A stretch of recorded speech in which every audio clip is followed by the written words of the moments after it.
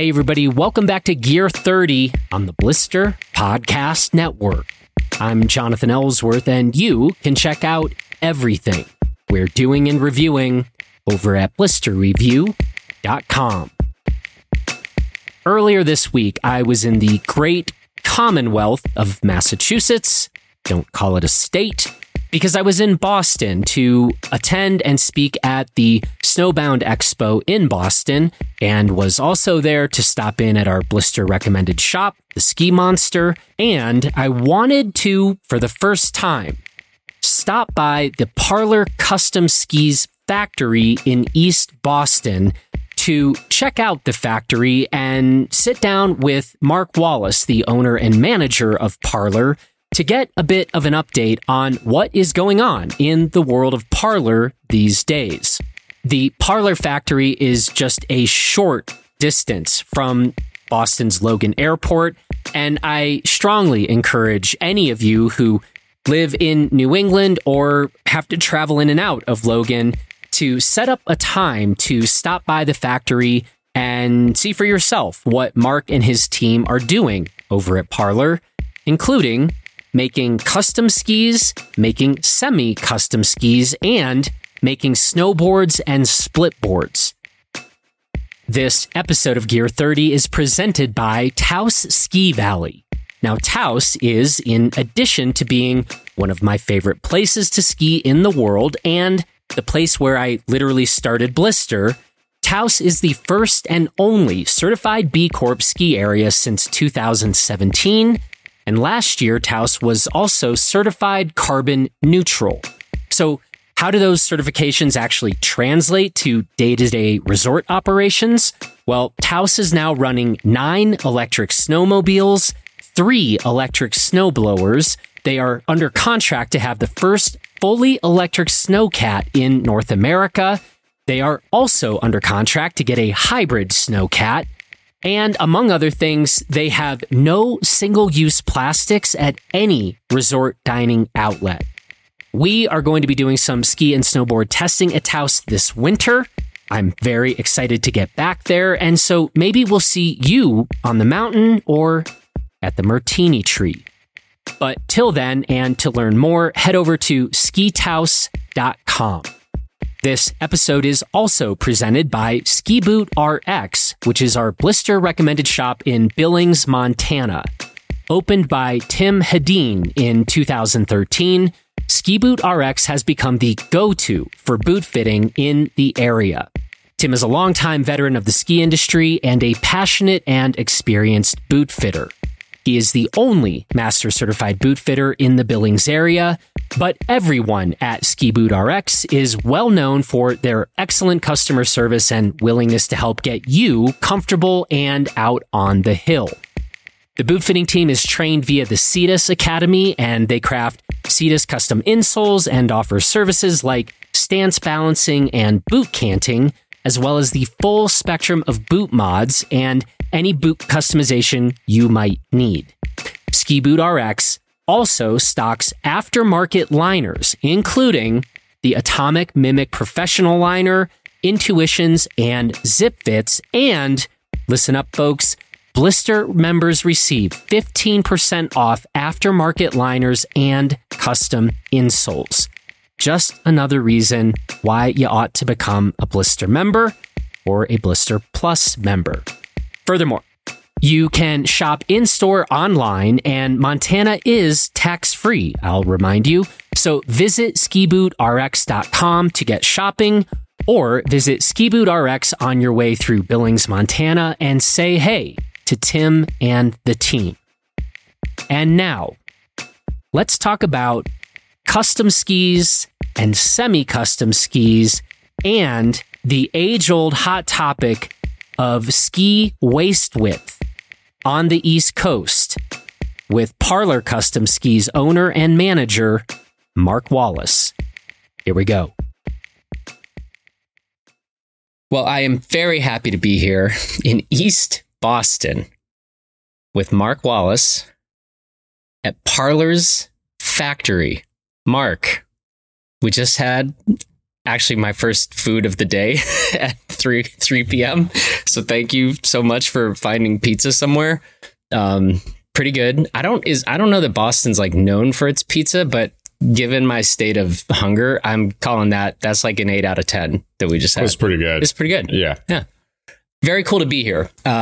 Obviously you and I have known each other for years now, have recorded several conversations together, but it's been a minute since we've done this. And this is my first time actually being out here at the factory. So I thought it would make, well, in addition to getting to kind of see the whole space, which we just did, I thought it'd be a good time to kind of catch up on where things are at with Parlor and end up in the process doing a bit of a State of the Union on, some stuff about custom skis, where you guys are at with that and the like. So maybe the first place to begin is just to hear how you are talking about Parlor these days. So what is Parlor?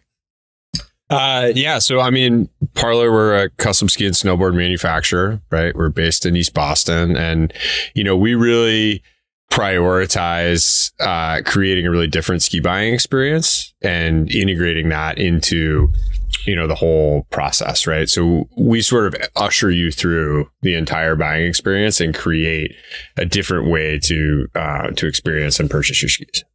Has that sort of mission statement or description changed much from the early days of Parlor? I think so. I mean, we've always really focused on the customer. I mean, at the end of the day, like, we just want people to have more fun skiing. I think I probably said that at all of our interviews at some point. And I think our job is to create a product and experience that facilitates that. And so I think the mission has not necessarily changed, but the execution on that mission has really grown and changed a lot over the years, right? I mean, we've been at this. We pressed our first ski in 2009. We've been selling skis since 2013. Which feels like a long time. And we've certainly learned a lot along that process. And so I think that, a lot of the ideas are the same, but the execution and the way that we deliver that product and our breadth of experience, our engineering, our materials, those things have all just grown. Our library has gotten bigger. Our expertise has expanded, and it's allowed us to deliver that product even better than we used to. In addition to that, what would you identify as being some of the other significant changes from those early days as a company to where you are now? Well, one, you make snowboards now. Correct. That's different. Some of the other things that sort of come to mind or that you view as being the most significant changes? Sure. I think I'll talk about that in a couple ways. Snowboards first, right? So, I think that we've always had a focus at Parlor that, anything that carves and slides or moves, surfboards, skateboards, snowboards, are all sort of like theoretically under the purview of like our mission in the long term. Skis are where we started, right? But snowboards are sort of like an obvious expansion of that. And so that's been really fun to explore that community and bring more people into the Parlor community and grow that. I think probably the most relevant outside change to the system is just how much the brand has developed its own voice, right? And sort of its own identity and created a community around it, right? And as that has expanded, I think it's really created a lot more places for people to learn about what we do. We offer the Build Your Own Ski classes, which is really like kind of not one of a kind, but we have by far the largest Build Your Own Ski course in the country. And that's continued to grow and expand, which has been really positive. Brings people deep into the process. We really prioritize education, learning about skis. People who, your audience is a little different. They're pretty sophisticated. They spend a lot of time reading reviews, but a lot of the population doesn't do that. Yeah. And so one of the things we really try to do is we bring people in here, we educate them about, I'll talk with them. This is how rocker works, and this is why it's important for you, and this is why we're designing your ski in this way. Or, if you tell me these things about yourself as a skier, then this is how we're going to integrate that into your build. When did you start the ski building classes? I believe it was 2015. 15. Okay. And I think that would be interesting for you to say a little bit more about who it is that you have showing up to these classes, because I take it from what you just said. Some people are like, wait, what's this rocker thing? Right. Whereas I can at least imagine you might have some other people who are pretty far down that rabbit hole, and maybe they are engineers by day. And like, so how broad of a range, I guess, do you see? And then maybe rather than just talk about the extremes of the range, is there kind of the, like, this is a pretty typical person who is a typical profile of a person who is coming to like do these build your own ski classes? Yeah. So it's a wide range, as you might imagine. I mean, we've had people as young as 12 or 11 come in, and, sort of a super school project or just curious, or parents are super involved. We've had obviously people at the upper end of the age spectrum come in as well. We've had people travel from all over the world. We've had people come from Europe. We've had people come from outside the country just to take the class. So a lot of engineers, not surprisingly, right? But I think this is true for the Parlor customer base in general. Like it tends to be somebody who cares pretty deeply either about the sport or about the technology. Right. That, and more so for the class than our just average customer. Typical customer. Yeah. But there's a lot of overlap there. And again, it's like people who just want to be deeper and more connected to the sport and their equipment, and to learn and to experience what it's like. I mean, it's really remarkable. I mean, having put hundreds of people through our build class at this point, right? I mean, people who have skied their whole life, been, some of them even in the industry, sold skis, done these things. I mean, almost nobody has put a ski together, right? It's a very small portion of the population that's done that. And I think it just really gives people pride and ownership in that. And also just like, changes people's perspective on the product they're on in like a really interesting way.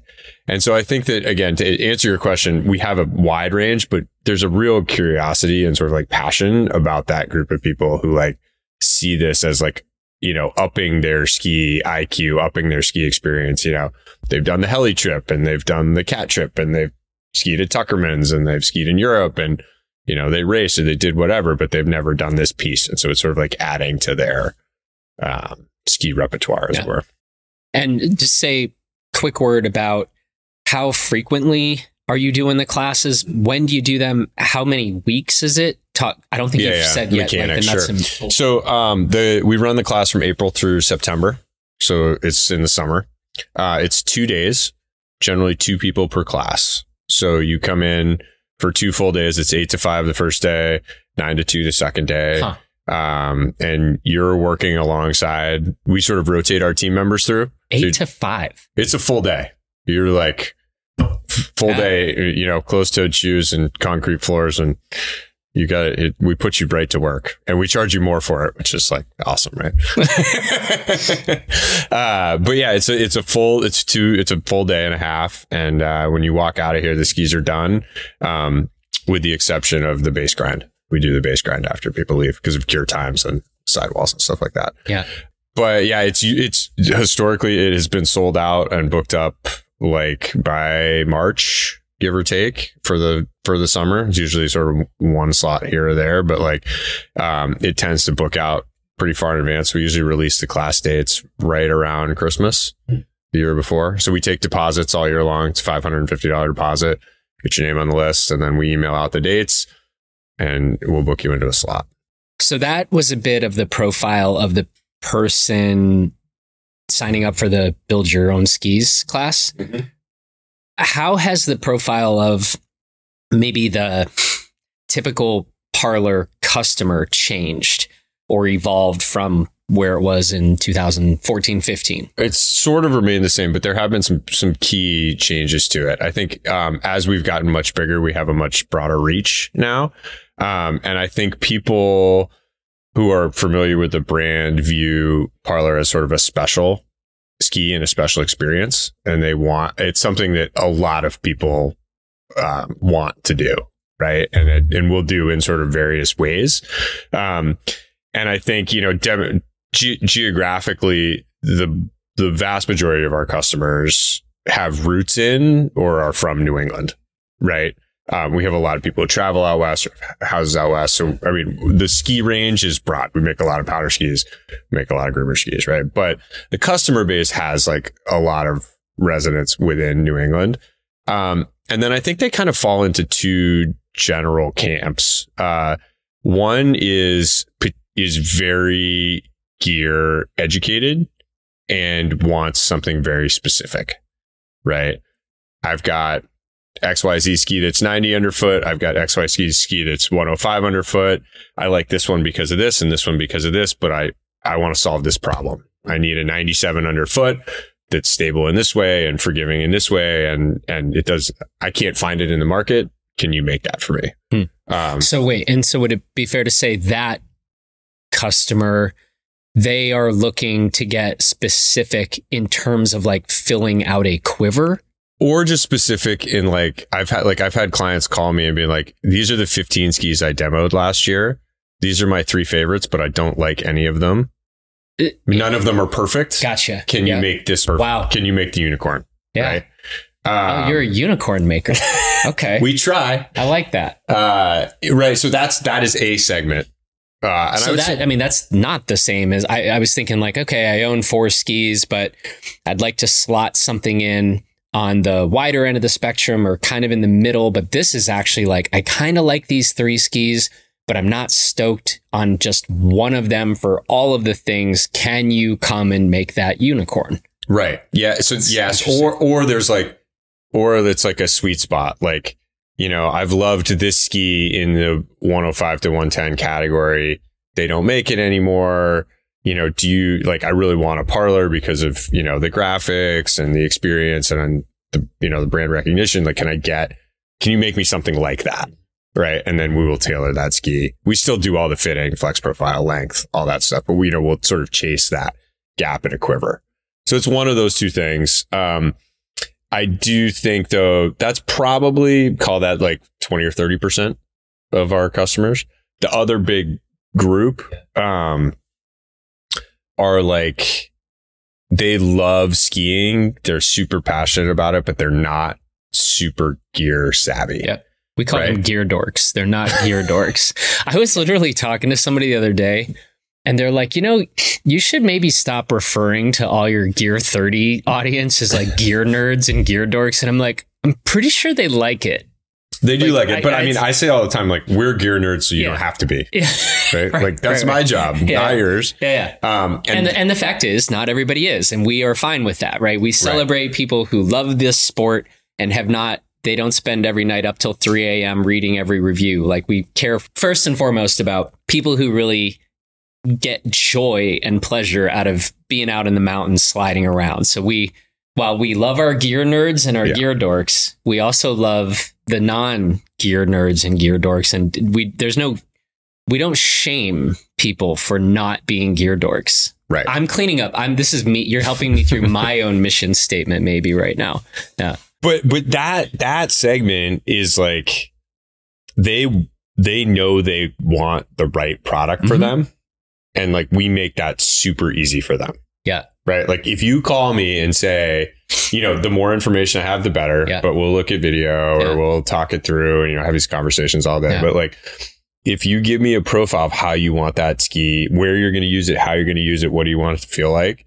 Then we do the engineering work. Yeah. Right. And so we solve that problem of like, do I have to try all these skis, or like, you know, I don't have time to demo, or, you know, whatever it is. Like, we make that experience really painless and easy and fun for that customer group. By the way, this is worth spending a second on. I do sometimes still, it's frankly, I think, a bit less common than it used to be, but we used to a lot. It kind of talk to people, hear from people like, oh, yeah, I'm not that gear nerd. They probably said something, I don't know, more politically correct than that. Like, oh yeah, I don't know anything about ski design or the rest. So it's probably, you can probably just put me on anything and it's fine. And it's like, that's definitely not true. It's definitely not true. It's definitely not fine. And the analogy, like, if, like, I might not know anything about wine, but if we found for you, like, if there were 10 glasses, one of those 10, you might be like, I have no idea why, but I love this one way more than the other 9. And that, I think, is absolutely true. That's absolutely true 100%. When it comes to a ski boot, a mountain bike, skis, etc. So I think sometimes people who aren't the gear dorks are like, oh, I don't spend time reading reviews, or I don't really know anything about the engineering, so just give me anything and it's fine. That's the fallacy. I want to get away from that. So you don't shame the person who's like, wait, you're not a complete gear dork? What is wrong with you? No. But break them out of like, nah, if you talk to us a bit, and this is what you're saying, right? Talk to us a bit. Let us go figure out effectively what wine do we think you're going to really enjoy the most, given your ability level, where you like to ski, yada, yada. And that's the part that I think I'd love for more and more people to realize. Just because you don't know all the details does not mean you won't have a clear preference. You might not know why, totally, but you will have a clear preference, and something will make you feel more confident or more scared or less in control or more in control, etc. And 100%. And I just like the way we hear it back is like, this is the best ski I've ever been on. I love it. And they don't have to know why, because like I gave up, like there was a long time early in the business, things that have changed, like just trying to convince people that they were wrong or that they needed something different or whatever. And so like, if somebody doesn't want to talk tech, like I don't drag them through the mud on that stuff. Yep. I say, that's right. Like they tell me what they want. I repackage it. I say, explain why, what the tech elements are, but this is how the ski is going to feel. They approve that. They say it's going to feel this way. They don't have to know why they love it. Right. I mean, like, it's just like getting in a car that's really well built and well suited for your needs. Like it just feels right. And so, and I mean, in gear, like understanding gear is a lot of work, as you well know, right? Like you really got to dig in and spend some time. And I think it's one of the things I really like about the way you guys treat gear is the location of gear, right? How does it compare to other brands? How might you think about this? How does it feel on snow? All those things. I think that those are super valuable. But again, for some people don't want to do that. And they, if you walk into a ski shop and say, I don't care, you're probably going to get the wrong ski. Yeah. It's funny. So but what you just said a few minutes ago was the signal for you, or the code language from somebody who doesn't really know the gear or know how to talk about or describe exactly the sensations they're feeling. What you hear is best ski ever. Right. The irony is, from our role, what the thing we always say, like we won't do, is that if we're saying best ski ever, and now it's just like, go take our word for it, that's what we rail against. So like the gear reviewers, the media, we're not allowed to say that, but it's absolutely fine for the recreational, the enthusiastic skier or boarder to be like, best ski I've ever been on. Right. And then that's for you, be like, we hit the mark for them. Right. Yeah. And that's what I think. I mean, like, this is a slight digression, which I won't go too far into, but like, I mean, I don't know exactly what the number is now, but we'll call it XYZ large brand. Like, they will have more than 50 or 60 SKUs, like individual skis that they make in each brand, right? I mean, there's probably a combination of skis out there that works pretty well for a lot of people, right? But to be in a position where we have, really advanced engineering, really great materials, and the ability to like make just one ski for each individual person is like just a very cool space to exist, right? Because like you don't have to dissect the entire lineup and the brands, and you can, but like you just have to deliver that person, and it's almost sort of two steps, right? Like we fit them into the right bucket, the right style of ski, which is actually harder than it looks. I think you would even probably agree with me on that. Like just because you want an all mountain ski, like that's a big term, right? What range? Is it metal? Is it no metal? Are you off piste? Are you on piste? You're all these things, right? So you steer them into the right spot. And then you have this ability to change the flex, change the radius, change the tail rocker, make these little adjustments, like these little cues. Because people ask me all the time, like sort of like, what's the sauce? Like, how does it work, right? The big bucket, getting that right, super important. And then listening to these cues. Wow, sometimes I like to control my speed with a skid, or like, you know, like I like to ski a little more upright. So you're going to increase the tail rocker, right? Soften the tail a little bit, might change the length, right? Those little adjustments coupled with like being in the right zone, like it's just makes it work. You mentioned something and I actually immediately thought that's actually a fairly high level bit of feedback to provide. No one really says to you, sometimes I like to control my speed with a skid. That's fairly high level, isn't it? To be able to say, that's what I do as a skier. Let me rephrase that. That's what I hear. That's what you, right. So I'm sorry. Right. But that's, so yeah, they wouldn't say that. But what I would ask, right, would be like, you know, when you're skiing on a steeper trail and you start to feel out of control, like, what do you do? Right. Pray. Just start praying. That's what I do. That's what I do. Yeah. No, but you know what I mean? Or like these little things, like do you ski? I talk a lot about stance width. I talk a lot about turn shape. People don't like, but I'll do it in a non-technical way. Right. But if somebody's like, no, I really prioritize control. You know, I like to make sort of like quick turns. Like then I start to hear like, okay, that ski has got to be able to release at the end of the turn. Right. If somebody's like, I go super fast, you know, I huck them sideways to control my speed, right? That's like it's a different build. It's a different quality. So these little, like, I'm decoding always, right? I'm trying to understand what the skier wants and what they're telling me and how they're telling me. So like, yeah, if somebody says I control my ski, I'm like, that's easy. But like, that's what I'm trying to hear. You know, where's your pressure in the turn? How much energy you're generating? Where are you putting that in? And like, how does that translate to design? We're going to talk a bit about sort of custom skis and semi-custom, but before we get there, I do actually want to talk a bit about the range of shapes and products that y'all are making right here, actually like 3 feet behind me, right? Out of your shop here in East Boston. So talk a little bit about that. That's probably if somebody is listening to this who isn't familiar, is like, what actually do they make? I mean, so I would say across both skis and snowboards, like one of the things that we prioritize here at Parlor, right, is it's truly is a custom experience, right? And I think a good way to talk about that is just the range of products that we're able to make, right? So quick examples, right? We will make a 68 underfoot straight ski, right? 185 old school, full camber, stiff as a board, straight ski, right? All the way up through, you know, like super carving skis, right? 9 meter radius, 10 meter radius, stuff that just does not exist, right? People who love low speed carving, like we can make that ski.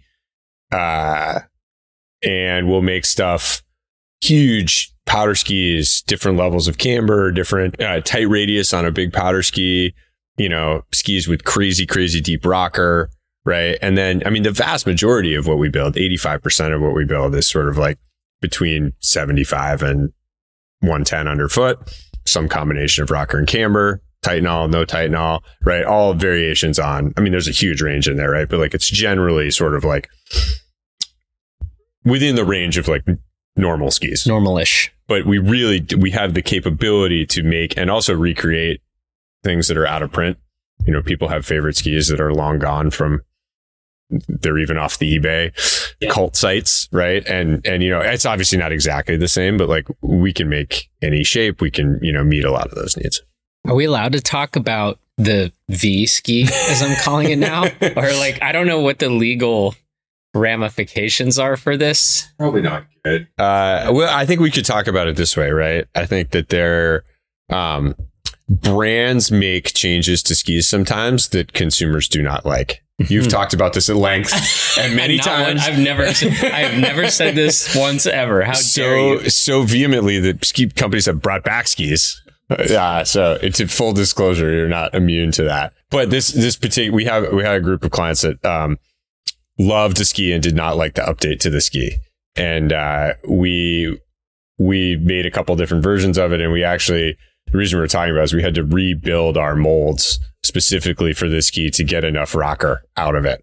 We had to like modify the press pretty substantially to make it, but we did do it. That really, if if you need a moment in the conversation to really be impressed to the lengths that Parlor will go to get you your custom ski, they had to rebuild their molds.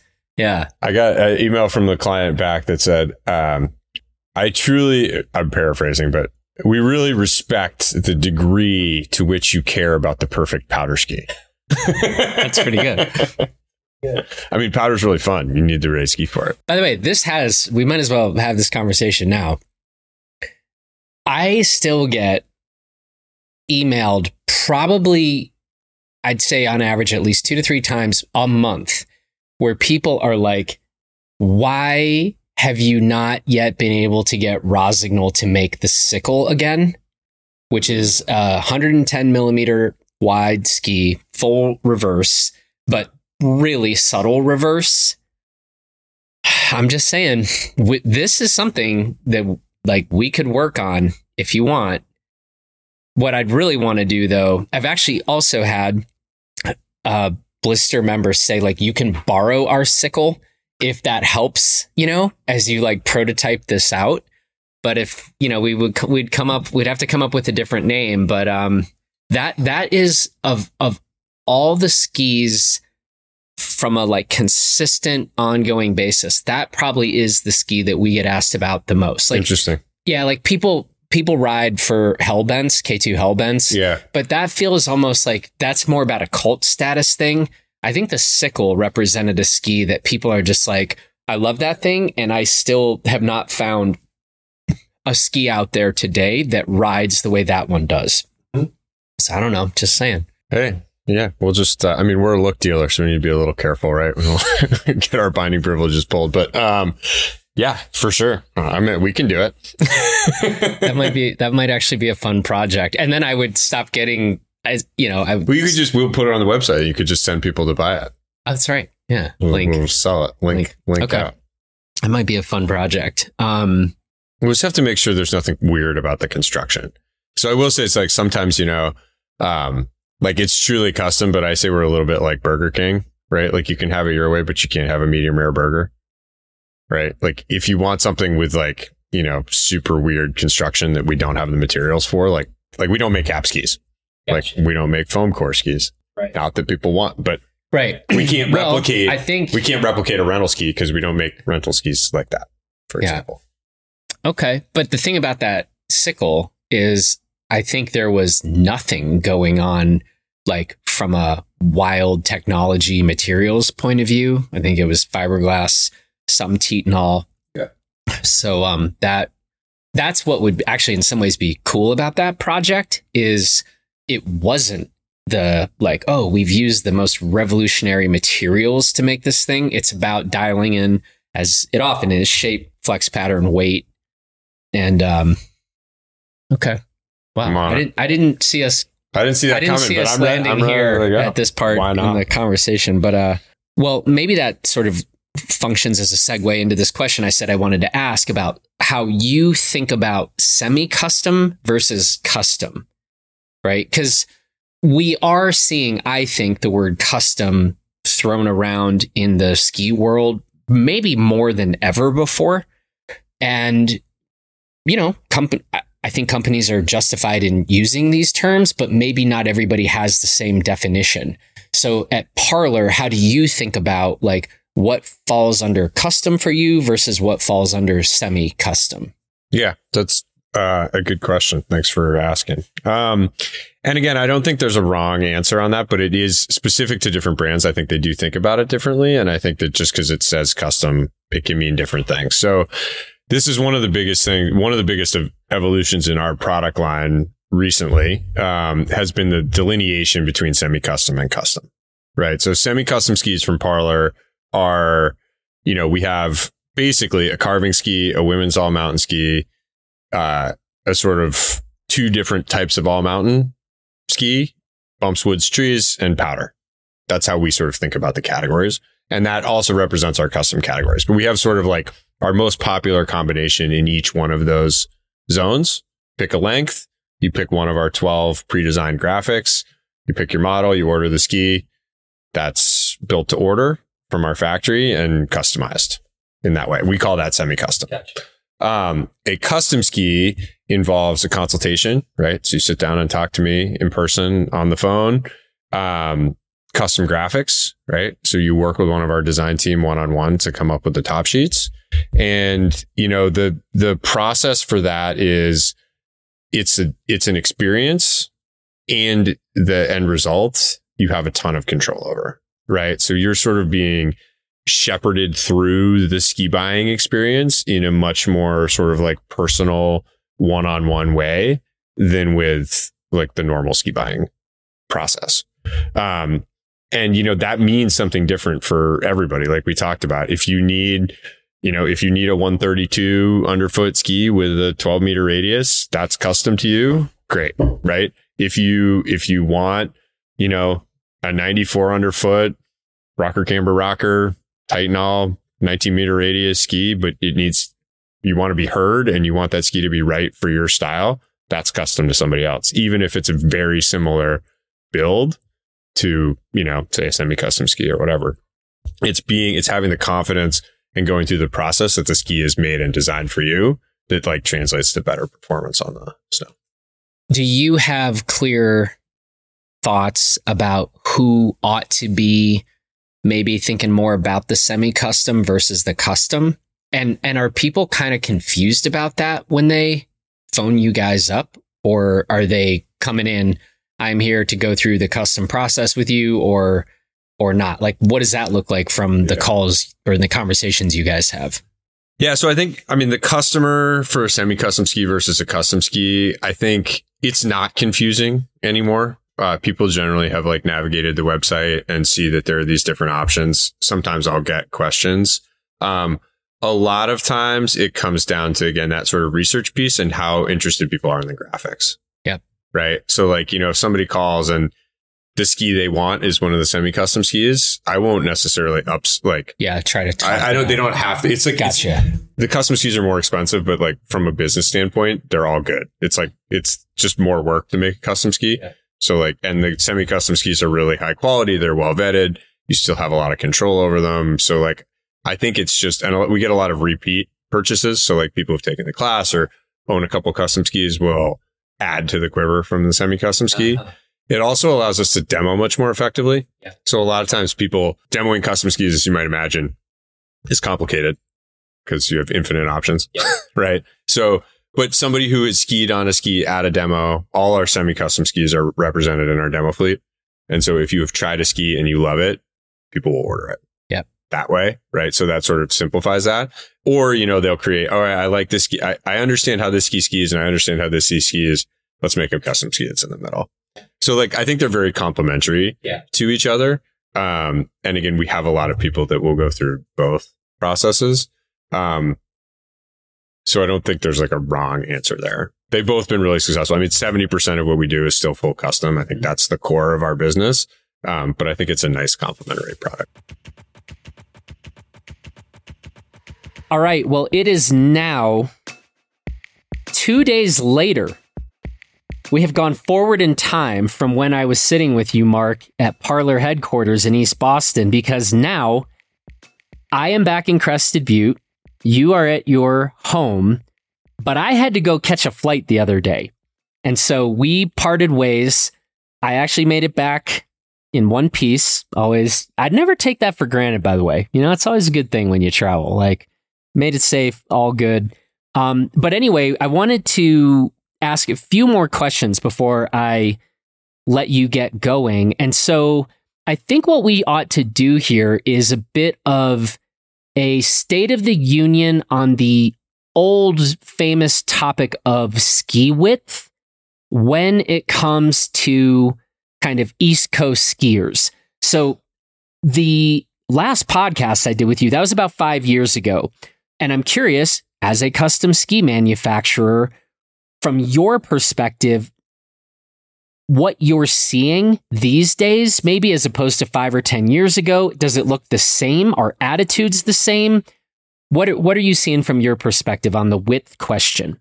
I love a wider platform ski, especially a flat camber, very low camber ski, because I like the power you get from that and how much easier you can, like how much more leverage you get with less knee angle. I feel like you can really carve a wide ski and you can sort of pivot it and you can do a lot of things on that ski that, not that you can't do on a narrower ski, but I just think that it's like skied in the right way. It can be like very flowy and fluid and beautiful, like even on sort of like gnarly East Coast stuff. So personal preference, not a trend, but around 110, 108 to 112. The ski that I ski probably 50% of the time out here is 112 underfoot. It's a McFarlane Pro. It's in the lineup. A couple little tweaks to it, but it's basically off the rack. And then I think when you get into the narrower ranges, like good all mountain range, I ski some skis right around 100. Those are sort of like my heavier, damper, more frontside ski. And then I do have I have a 78 underfoot carving ski, right? So, and that can be fun when you can see the ground through the snow or ice, as it were. Like that's relevant. Like it's quick edge to edge. It's stable. It doesn't chatter. You can make high speed turns on it. Vary your turn shape, whatever you need to do. I think that's a valuable tool too. But I just think when the snow is good and grippy, like just having that big shovel on a wide ski, you can really just like makes carving a lot easier. And I think you can be a little more lazy and get away with some good turns. So. Okay, because this is going to be the most we're going to get like hate messages about this. So I just want to make sure. So we're talking about really firm New England groomers, not all mountain use where you might be running off and getting into some trees at one point during the day. But right now we are just talking about groomers, and you are sitting here claiming that a wider platform can be better than a 108 underfoot can be better than a 78 because it will be more forgiving, allow you to be a little lazier, a little less precise. Yeah. I don't want to put words in your mouth here. Again, I am worried about the hate mail I'm going to get or the pipe bombs. Well, let's try not to get any pipe bombs. And like I said, I am not trying to convince anyone of this, but I'm talking about my own personal preferences, right? And I do think it's like, we also need to step back and define firm snow in New England because it is not the same thing all the time, right? I mean, and the way I would talk about it is like, there are icy days in New England, which it's like your kitchen table, right? You can't get an edge into it. Yep. It's chattery. Yep. It's not fun. 112 foot are not fun on those days, right? You can make it work, but that's not what I'm talking about. There are a lot of what I would consider firm days. There's like this beautiful sort of like semi-aggressive, like what you guys would call icy in Colorado, right? Like that chalky, peely, really grippy, fun snow. You know what I'm talking about? That snow, I think. Yeah, but we don't call chalk ice. We're not confused that chalk is not the same as ice. But would you call it firm? This is maybe. Right. So firm snow. Chalk is just okay. So call it a firm day out chalk west. Is amazing though.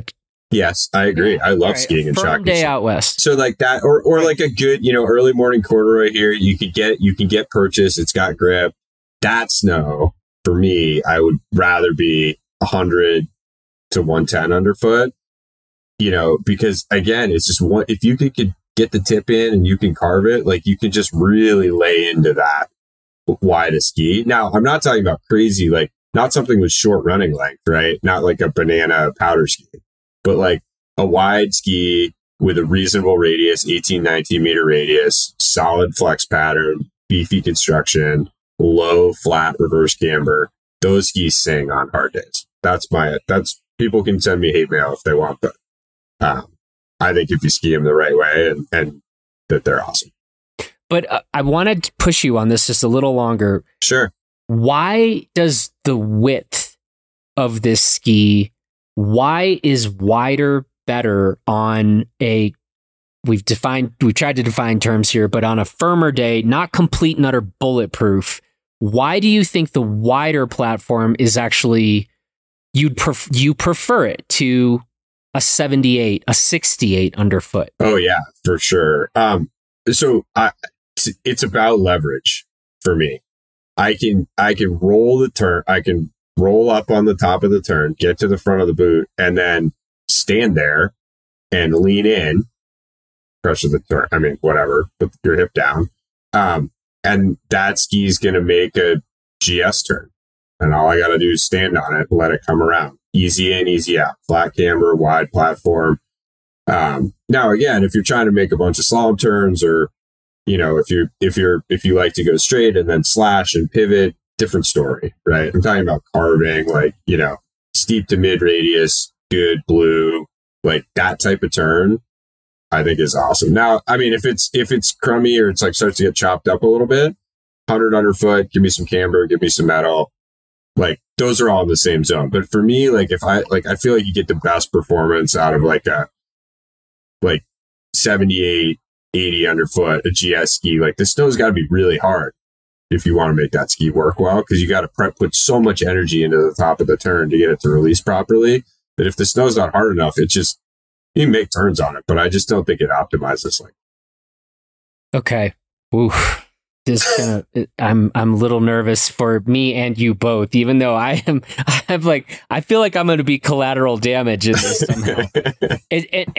and I think what maybe is a little confusing is you did actually start by saying firm snow, and now I feel like you're backing up, because one of the things that I definitely say on what I would call a soft groomer, that's where I actually think a 68 to 78 millimeter wide ski can actually get a bit scary, because when you're on edge on a soft groomer, when the front half of that ski wants to knife down or spear down. Yeah.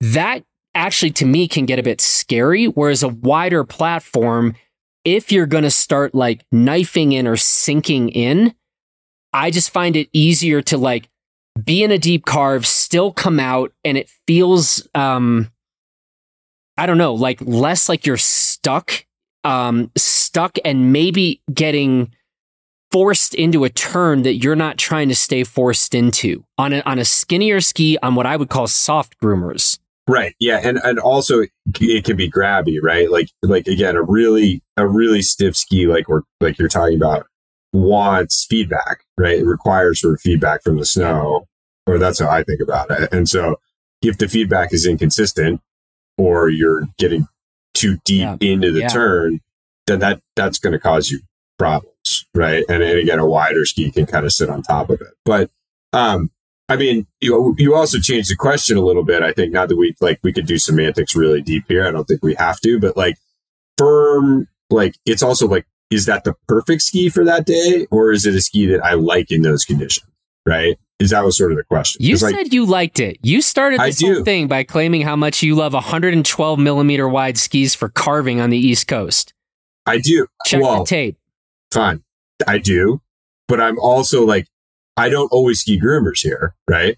So like if I'm going out 50% of the time, if I'm skiing in Mad River and I'm coming down Paradise, I want that washy up and over, even if the snow's bad. Again, you can see the ground through, it's a different game.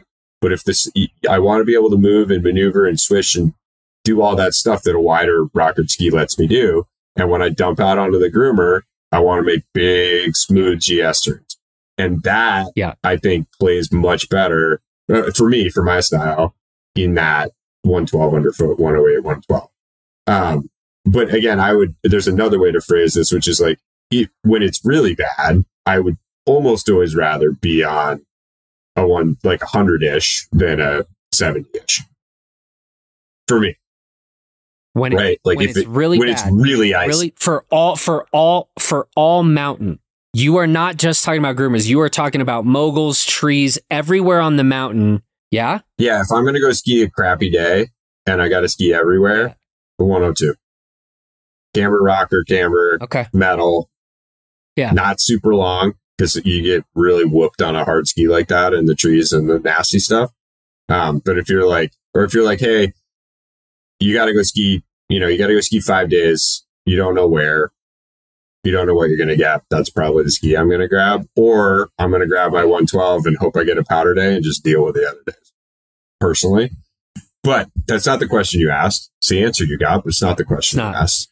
The question you asked was about last 17 minutes of tangent. Wow, but at least you're going to get some hate mail out of this. So I feel like I win either way. Yeah. Well, as long as the people are interested, right?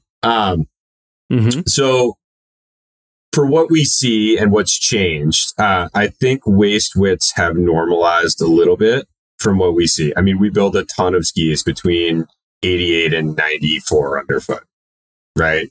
East Coast, front side, all mountain. I feel like that has come down a touch from the last time we talked 5 years ago. I think stuff had worked its way up a little bit for a while, and it's kind of like come back into reason, I would say. And then, for what we see, like, I talked to a lot of people, and this is a totally valid position, who are like, nothing over 80 ever in New England, right? Even for moguls, trees, anything. Again, I want to be clear when we're talking, yes. Whether we're just talking groomers or whether we're talking about truly all mountain everything. Yeah, and it tends to be people who have been skiing, who came out of the straight ski era, not exclusively, but for the most part. Like, this is my all mountain ski. I want to be, maybe 82, maybe 83, but they tend to ski with their feet closer together. A lot of them are very elegant, very good skiers, right? But they like quickness edge to edge, and the pressure tends to come later in the turn, right? And those are things that a cambered, narrower ski benefits, right? I mean, that's what feels good to them. And again, I think like there are trends and norms, and that's what we're talking about. But again, the preference and style have, as you talk about a lot in many places, right, have a huge impact on waist width, particularly, right? Because like, if people have knees that hurt on a wide ski, they're not going to want to ski a wide ski. They're going to modify their turn shape and stuff accordingly, right? So anyway, so I think that, and then for like East Coast all mountain, we call it like all mountain powder free ride, like that sort of category of ski, I feel like is really settled in the sort of like 104 to 108 zone for us. I feel like a lot of people feel that that's like an adequate amount of ski. And then I don't know if this is a trend, but for carving skis, I sell and fit a lot more skis in the low to mid 80s than the mid 70s. And maybe that's my bias coming through, or maybe it's just making them a little bit more versatile. But again, I feel like for people who are carving mostly on intermediate to advanced groomed terrain, like a little bit of tip rocker, a tight radius, and a little more width underfoot just give you more leverage than like you would get on a slalom ski or a GS ski, or like, a true carving ski, call it, in air quotes. I think that's sort of the range. So those are kind of the brackets, right? We're not fitting a lot of people over 110 unless they want a powder ski for out west, or, they've got a lot of skis and they want that really deep day ski. But that 88 to 93, 94 zone is super popular. Carving skis in the low 80s to 70s, and then all mountain skis sort of like call it 104 to 108. Yeah.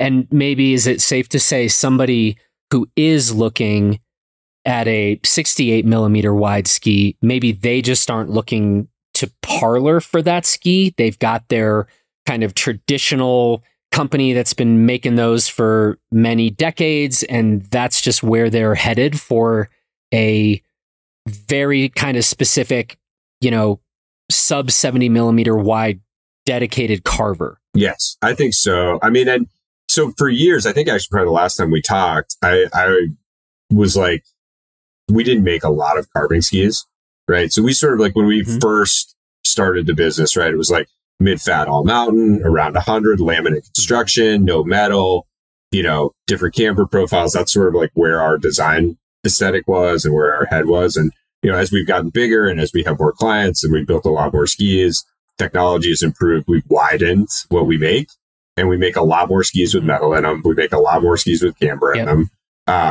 I think we still have our own take on those things, but I was always like, I'm not making a carving ski like everybody makes carving skis. Like just like go buy a slalom ski, or, go buy a head, or go buy, just go buy a carving ski. It's not that interesting.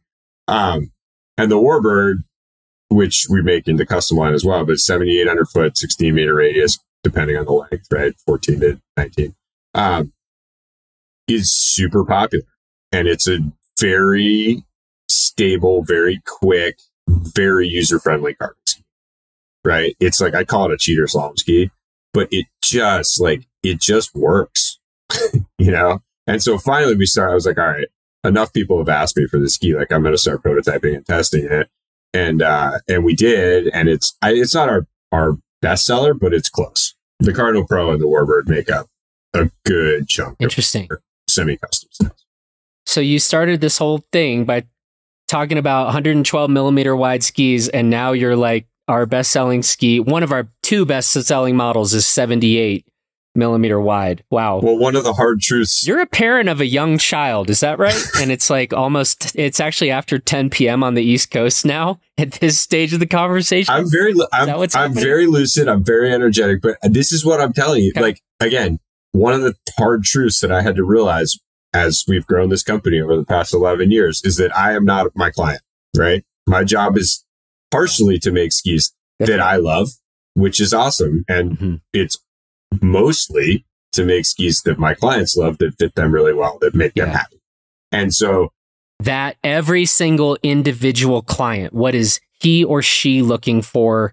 Right. That's 100%. Yeah. What do they want? I will stop making fun of you because I agree with you on that very much. That should be the well, and I think it's not about you, Mark. Exactly. It's not about you. I mean, but I'm talking and I get to talk about that. And also, I mean, but you said it, anytime I get to talk about wide skis in the East in a semi-safe space, I like to do it. But I will say, you said this years ago, and we were in Tahoe skiing together and you were like, I know what I like. My job is to review skis accurately. Right. Which is the same thing as my job. Like, I know exactly what I like. I mean, I've got 7 or 8 pairs of skis that are perfect for me. Like, it's a perk of the job. But, my job is to make the best ski possible for people. And, I've spent a lot of time and energy and working on the engineering and the materials and the process and all these things to make sure that my clients have the best on-snow experience. Right. Yeah. Okay. You brought that around. I like how you brought that around. Killing it over there. Hey, I'm resurrecting an old question because I realized it was a conversation you and I had like 8 years ago.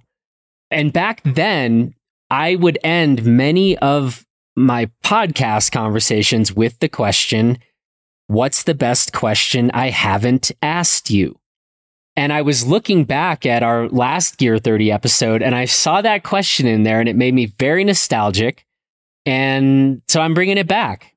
We've now talked literally for 2 days. And in fact, we saw each other. We had multiple conversations in Boston. So we've had 5 of the last 7 days or something. We've been talking.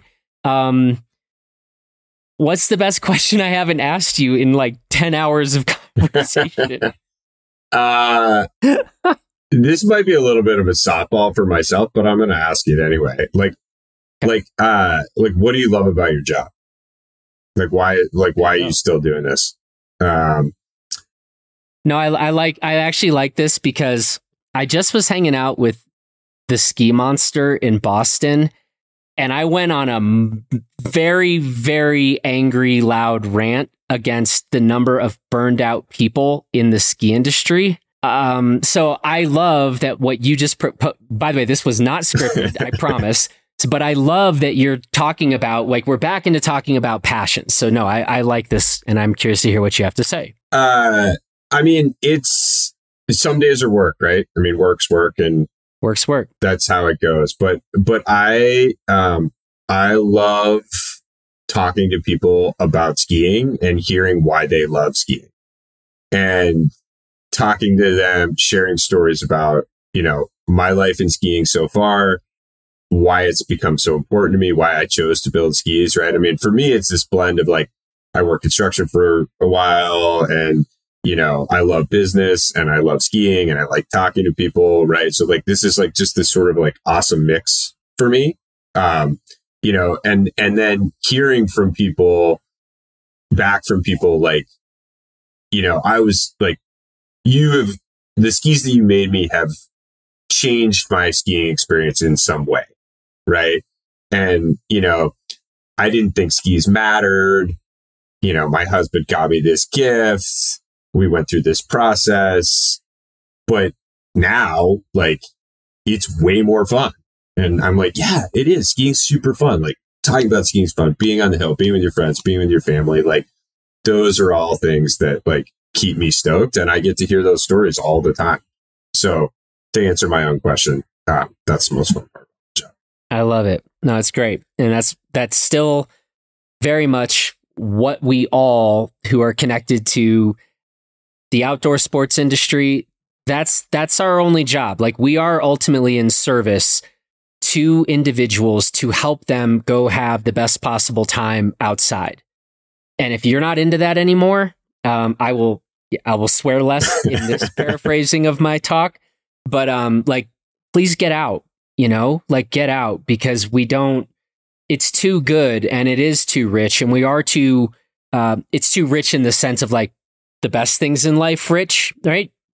And I love it when passionate people are the ones making the gear and talking about the gear and genuinely trying to help people out so that they also can sort of be as excited about all of this as some of us still are. Yeah. Yeah, totally.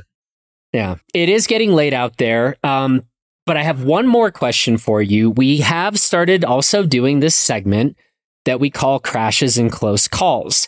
And we started doing this because we just want to raise awareness about injuries, how often they can happen, how often we are really close to having bad things happen to us, and maybe we get lucky. But this all started, we put together this Blister Plus injury insurance thing, and it's been really eye-opening and sometimes funny. But to hear just different people that we talk to around the industry, whether it's athletes, former racers, ski builders, etc., share a close call story or not a close call, an actual crash anecdote. So what do you got for us, Mark? I got a couple. I mean, knock on wood, I've been pretty lucky. I've had some couple not like injuries, but I'm mostly in one piece for somebody who's been skiing a long time and biking and doing all that stuff. Yeah.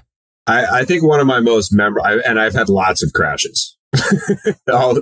Like, if you're not crashing, you're not trying thing. But I have two memorable ski crashes that I will share with you.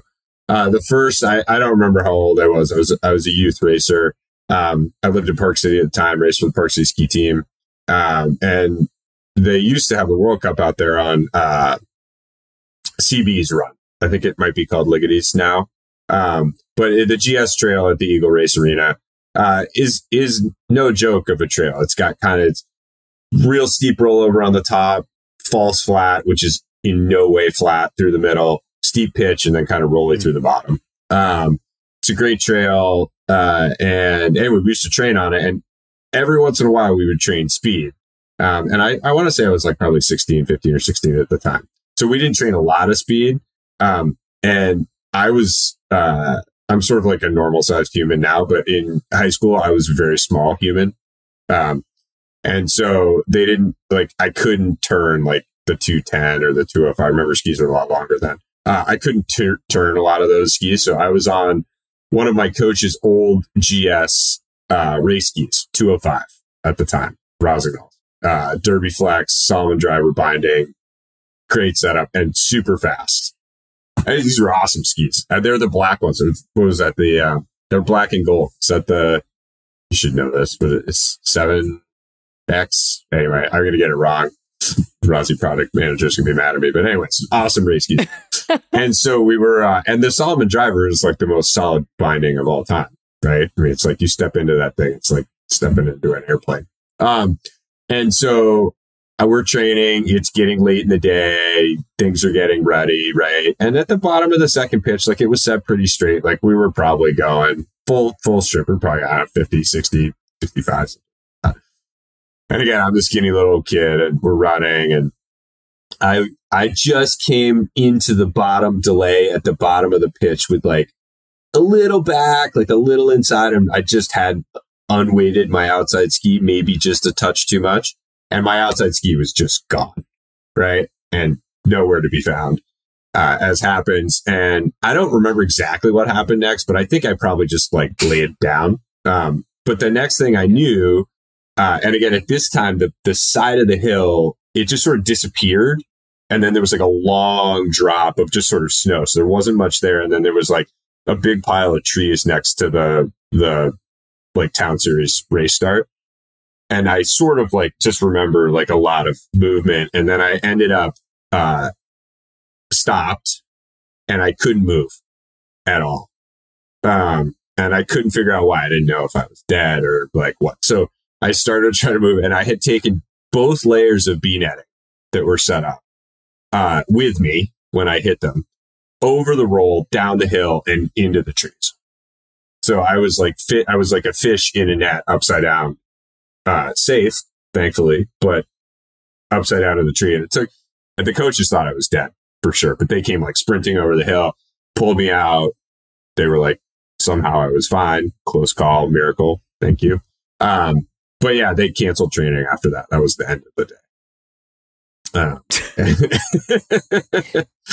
Anytime you have a story, I have like one of my bad crash stories. There's the line where I say the part where all my friends thought I was dead. Yeah. So anytime it's like, and the coaches thought I was dead, or my friends thought I was dead, that is, you're into solid story territory there normally. But then you also have the added bonus of, and practice was over. Yeah, that was the end. So, nobody else was going into the fence. Well, the fence was gone too. So thankfully there was bee netting there, and I was very lucky. So that was good.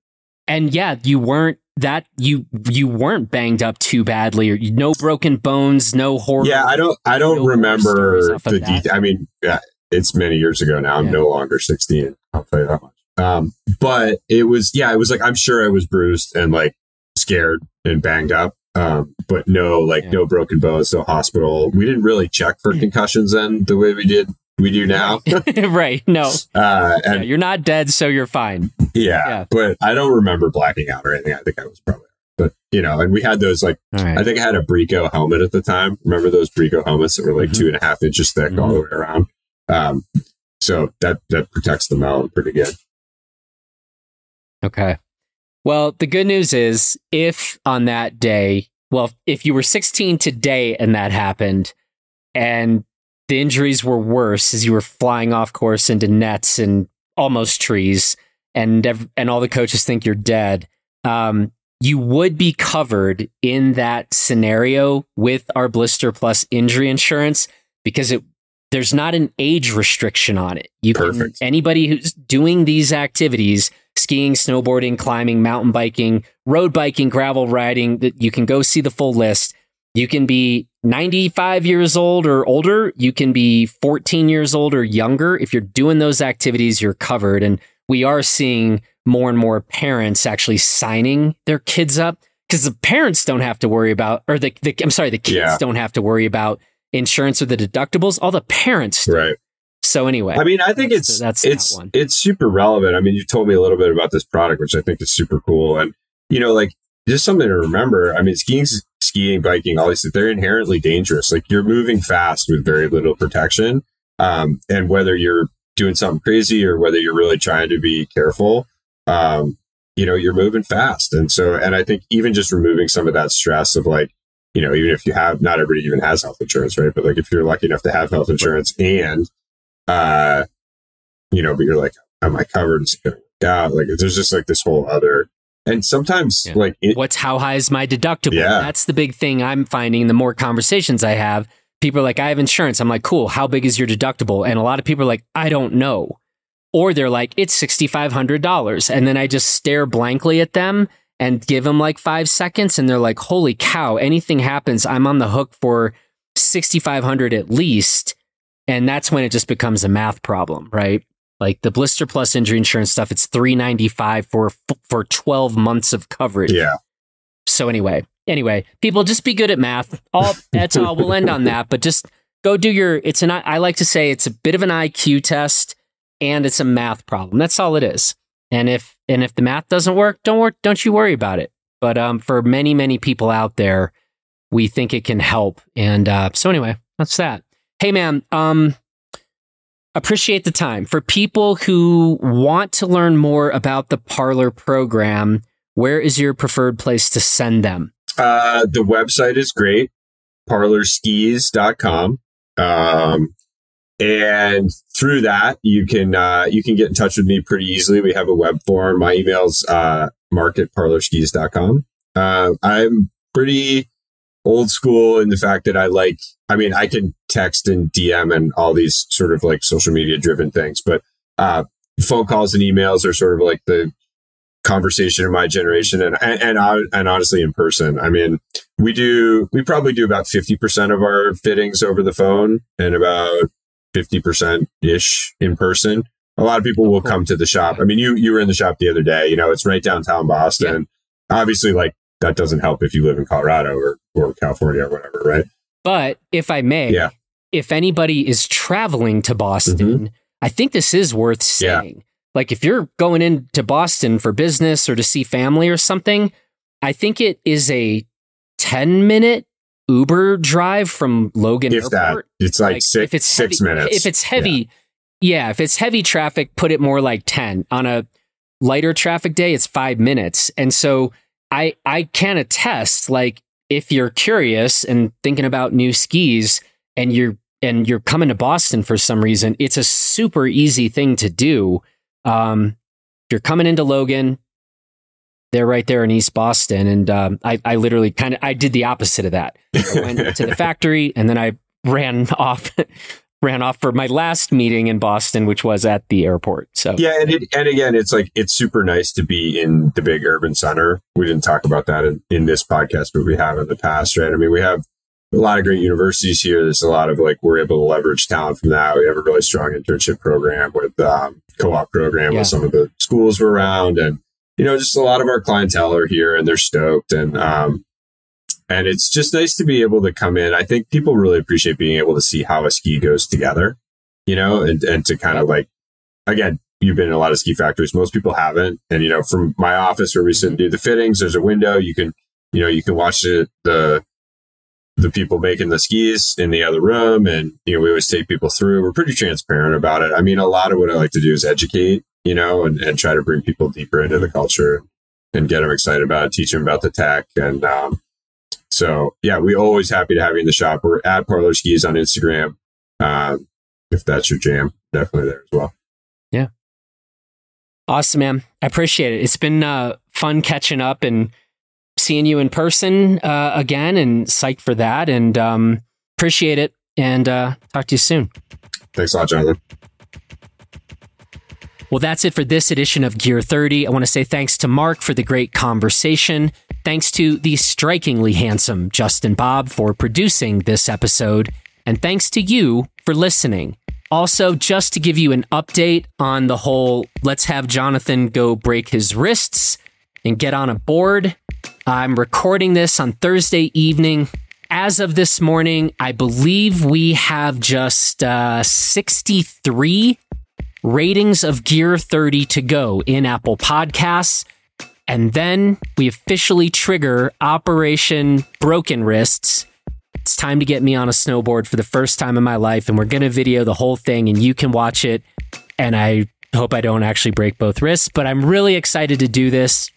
Our man, Justin Bob, is going to be making my first turns there with me. It's going to be glorious and scary, and it might involve an emergency room visit. I don't know. But anyway, thanks to all of you who have been leaving reviews.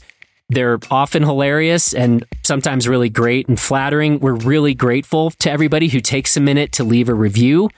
And folks, now to those of you who haven't, there's like 66 left. We're counting on you to pull us across the finish line. Let's get this done. Let's go ride some freaking snowboards. All right, everybody, have a great weekend. We'll talk to you soon.